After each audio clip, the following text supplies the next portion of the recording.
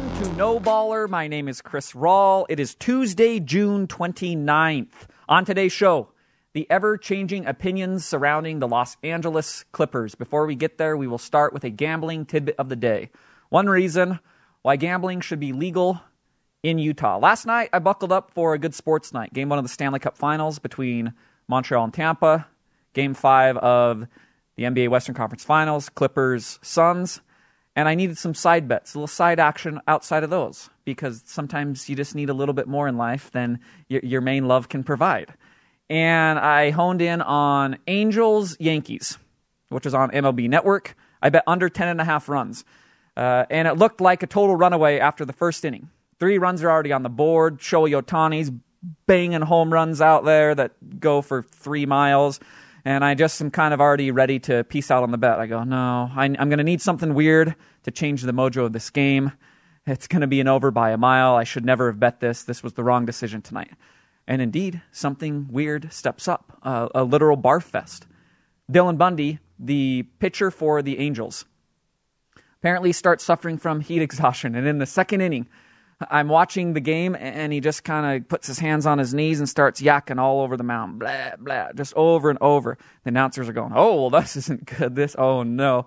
All the Angels dugout comes running out, and they go, all right, leave. We're going to get a different pitcher in. It changes the entire makeup of the game. Next thing we know, it's a pitcher's duel. I cash the under. I'm feeling great about life, and it gives us today's reason why gambling should be legal in the state of Utah, because it will create a soft spot in your heart for citizens who barf in public. And now, a word from our sponsor, Traeger Grills. With your masquerading and you always Traeger invented the original wood-fired grill over 30 years ago in Mount Angel, Oregon. They continue to lead the industry as the world's #1 selling wood-fired grill, perfected by decades of mastering the craft of wood-fired cooking. You can find out more at TraegerGrills.com. Opinions change. This is a great draw of sports for someone like me, who likes to take in as much information as I can and make up my mind in that given moment. And then as more information rolls in, I can go, maybe I was wrong about that thing that I wholeheartedly believed a month ago or a year ago or 5 years ago. Part of why I love tracing these journeys of teams and players that I'm always talking about, because I can go through various points in a career and go, it's kind of funny that I truly believe with all of my heart this specific thing about this player, and now in present day, I think the exact opposite. It's really cool to be able to alter your opinion based on what is presented before you. There's one team and a few players on that team that I want to hone in on for today's conversation. The Los Angeles Clippers, who, if you had said was a team of resiliency 1 year ago, you would have been laughed off of planet Earth. That was not a word that was associated with this team. 2 off seasons ago, they were cobbled together. Paul George, Kawhi Leonard comes in, superstar team thrown together, high hopes for a championship. And they go into the playoffs last year. And they make it to the second round after struggling through a first-round series against Dallas. They're up 3-1 in the series against the Denver Nuggets. And they blow that lead. They wilt. They have double-digit leads in games 5 and 6 and 7. They lose all 3 games out of the playoffs. Just a total flame-out. And everybody, including myself, watched it and thought, this team, there's something off. They lack... I don't know if it's a backbone. I don't know if it's team chemistry. I don't know if it's just simple on-court basketball fit that hasn't really been pieced together in a way that measures up to their talent. Whatever it is, this team is not ready for this moment. They're not really built for it. Definitely not a team of resiliency. The lasting image of that series is the fourth quarter when Kawhi and Paul George are just bricking everything in sight and the Nuggets are making things, and it's really starting to set in on the viewer that, oh my gosh, the Clippers are really going to lose this game. And it culminates in Paul George bricking one off the side of the backboard. That's where we were last offseason. And I'm one of those people. I'll widely admit that. I go, there's just something about this team that they're not really there for it. That was my belief.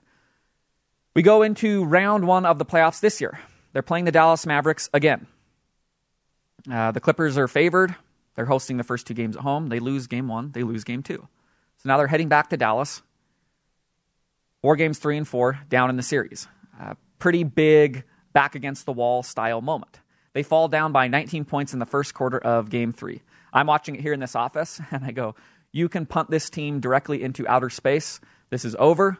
This is not a resilient team. They're not a team that when you push them up against the wall, they respond accordingly. They just kind of melt into a puddle on the ground, and we'll all make fun of them once the series is over. That's what I felt. Instead, they storm back. They win games 3 and 4. Then they lose game 5 in LA. And these opinions and narratives are shifting in real time. They win game 3 and 4, and I go, maybe they are here for it. They lose game 5 at home. I go, same old Clippers as last year. Nothing's really changed. There's something weird about this team. Again, I can't put my finger on it. Whatever it is, it's there, and they're going to lose this series. Kawhi goes off in game 6. Superstar performance. They weather the Luka storm in the first half of game 7. They end up winning that. So they've survived the first round. And if you look at it just as an individual series, you say, pretty resilient effort, honestly, from the Clippers.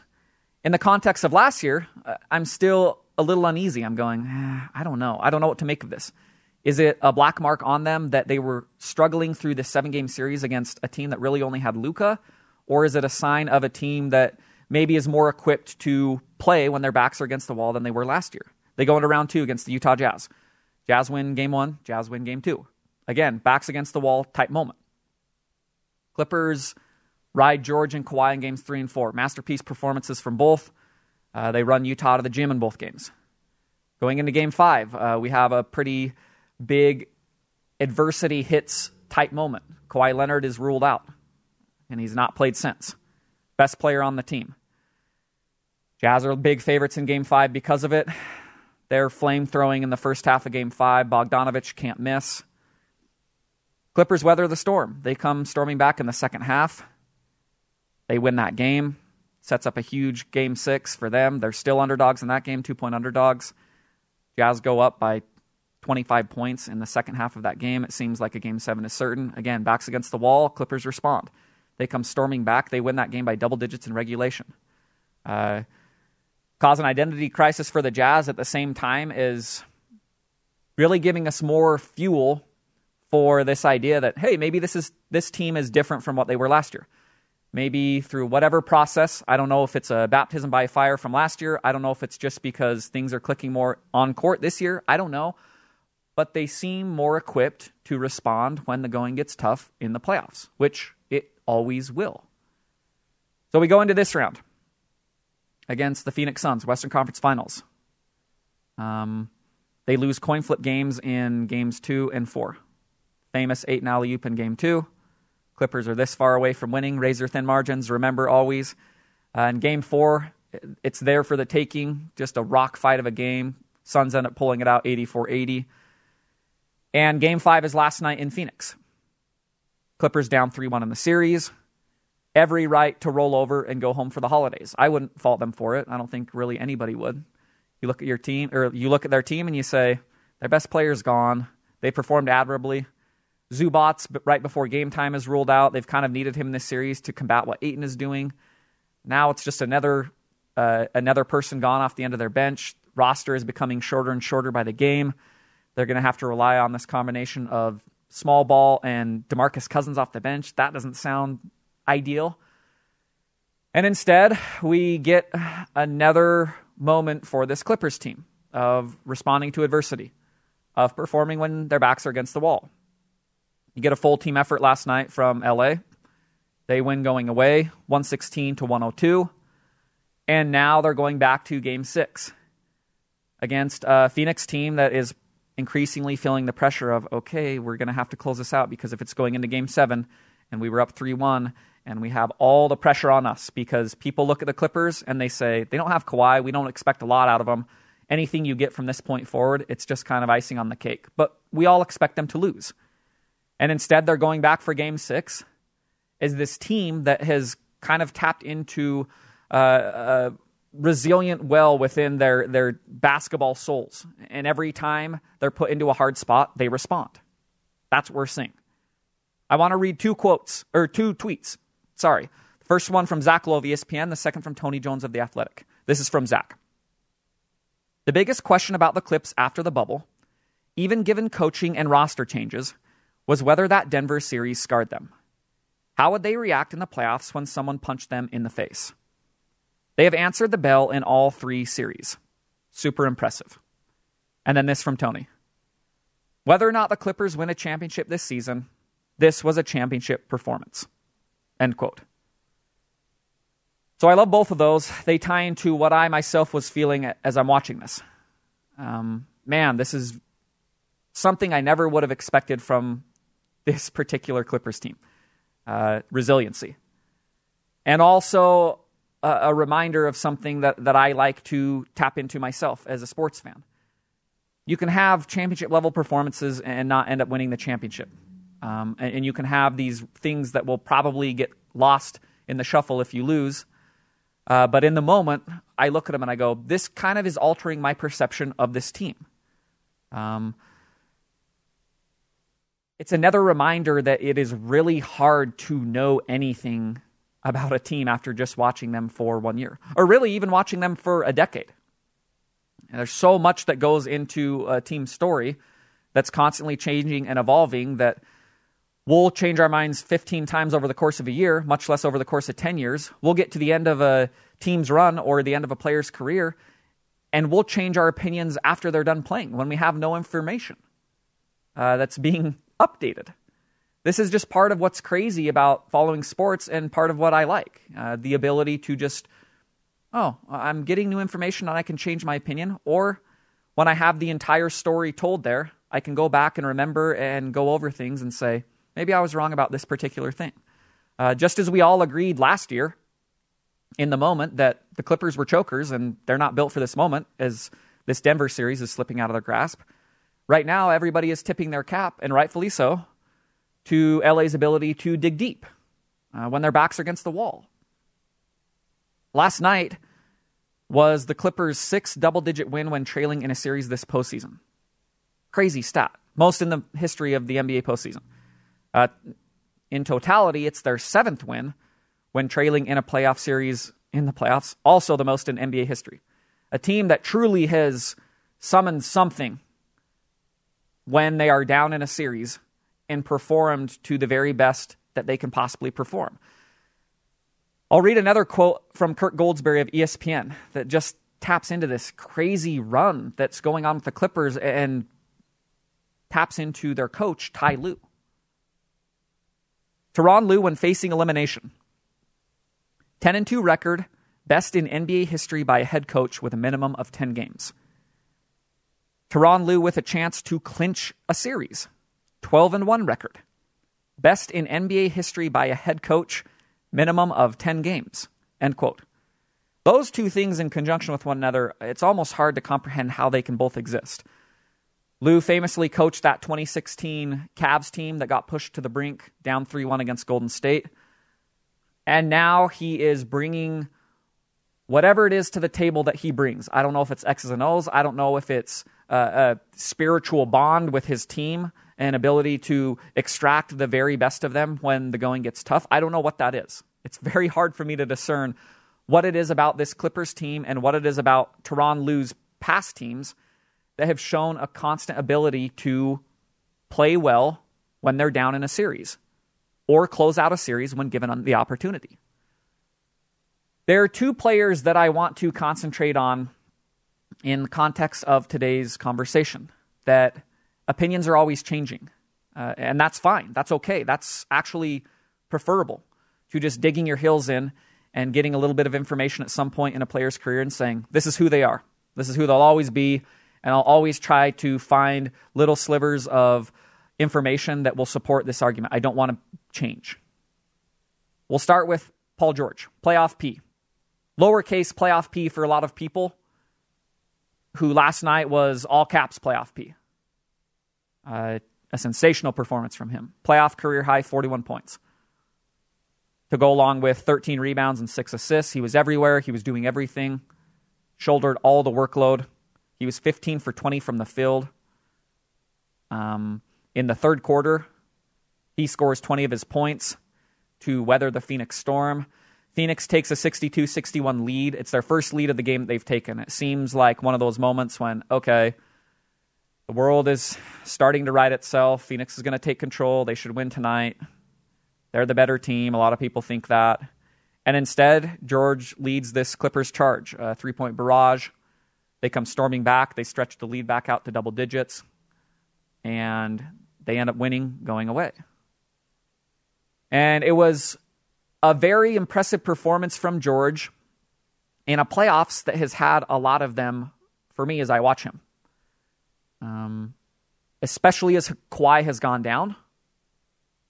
Because the most impressive part of George's playoff run for me has been his consistency under an increasingly heavy workload. He was good when Kawhi was there, up through Game 4 of the Jazz series, and he's been better in the role that they've asked him to perform in. Hey, you have to be everything for us. We're going to have nights where we just need 41 points and 13 rebounds and 6 assists. There's no way around it. We don't have enough star power on this team without Kawhi. And so you're going to have to step in and fill that void. You're going to have to play heavy minutes, and you're going to have to give us volume stats. And George has been doing that, and indeed, he's been consistently giving stuff throughout this postseason run for the Clippers. I'm going to read a tweet from ESPN Stats and Information. Paul George has 20 points in all 18 games this postseason. He's the fourth player to open a postseason with a streak that long. The other 3 players, Michael Jordan, Kevin Durant, Kobe Bryant. End quote. Pretty impressive company when it comes to consistent scoring within a playoff run. 3 of the all-time greats. Paul George now on that list. He has so far totaled 735 minutes played in the playoffs, which the next highest is Trae Young at 568. He's dwarfing the actual minutes played of anybody else in this particular playoffs.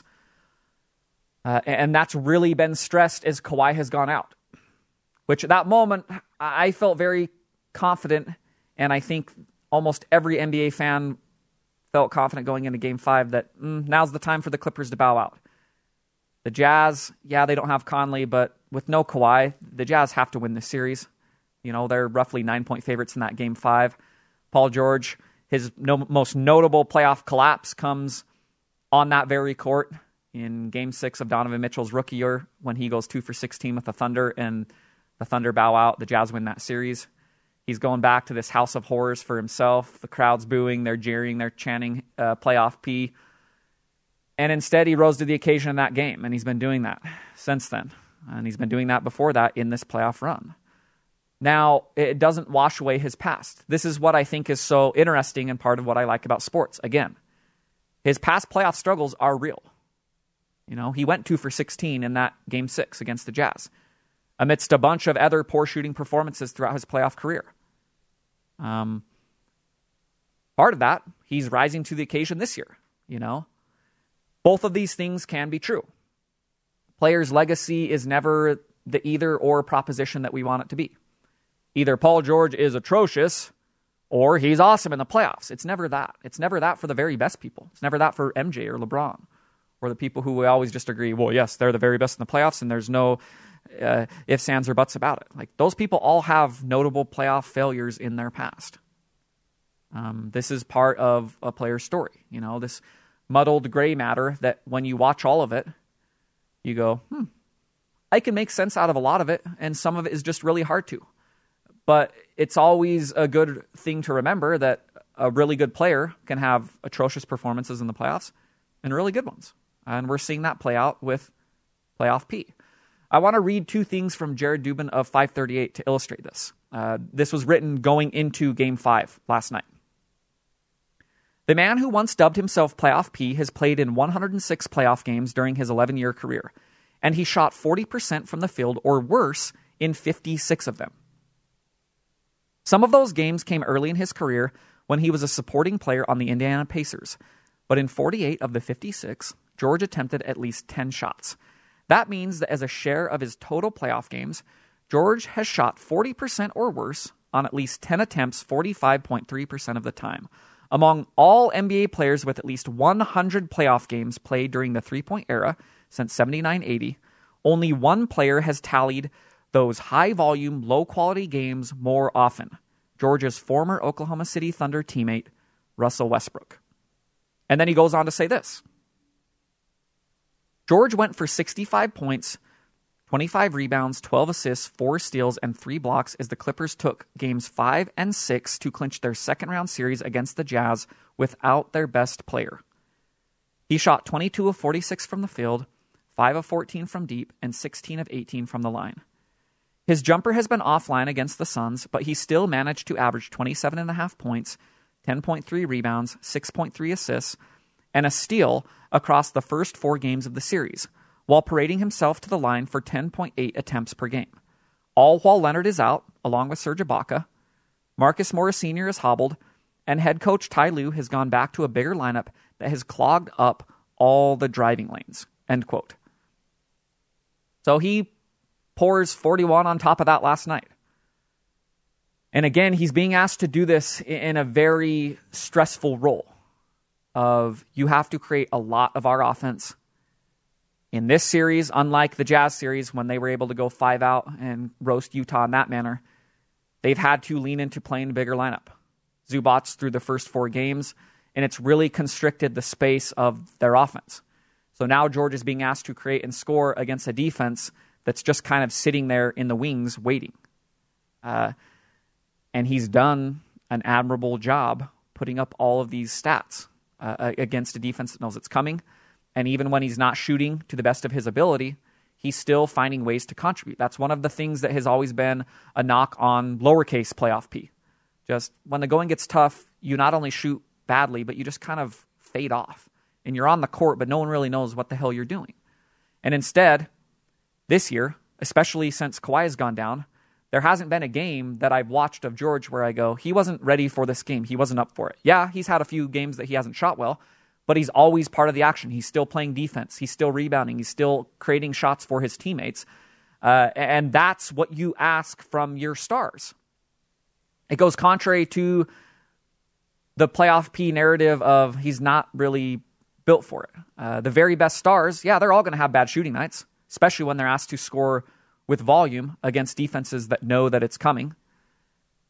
But they always find ways to impact a game. That's what we're seeing from George.